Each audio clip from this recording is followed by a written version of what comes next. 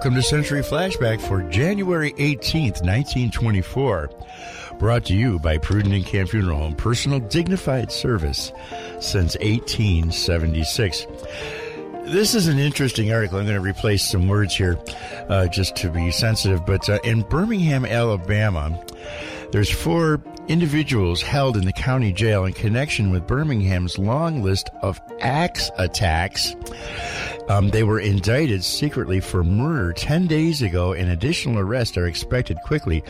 2 of the men are said by Sheriff Tom Shirley and Solicitor Tom Davis to be leaders of an organized axe syndicate, which for more than 3 years has attacked 44 persons and killed 24 of them.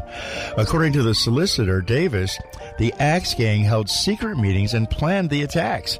In some instances, straws were drawn to decide which of the individuals actually would wield the instrument of death. Wow, crazy things happening then, just like there's crazy things happening now. Wolves are believed to be near Lincoln Pond. That's right. In Elizabethtown, wolves are believed to have appeared at the head of the Lincoln Pond in town this year, the first time in 62 years.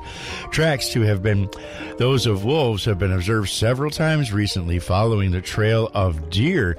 And according to the late Bainbridge Bishop of Russia, deer were chased and killed by wolves at the head of the Lincoln Pond on December of 1860 and 1691.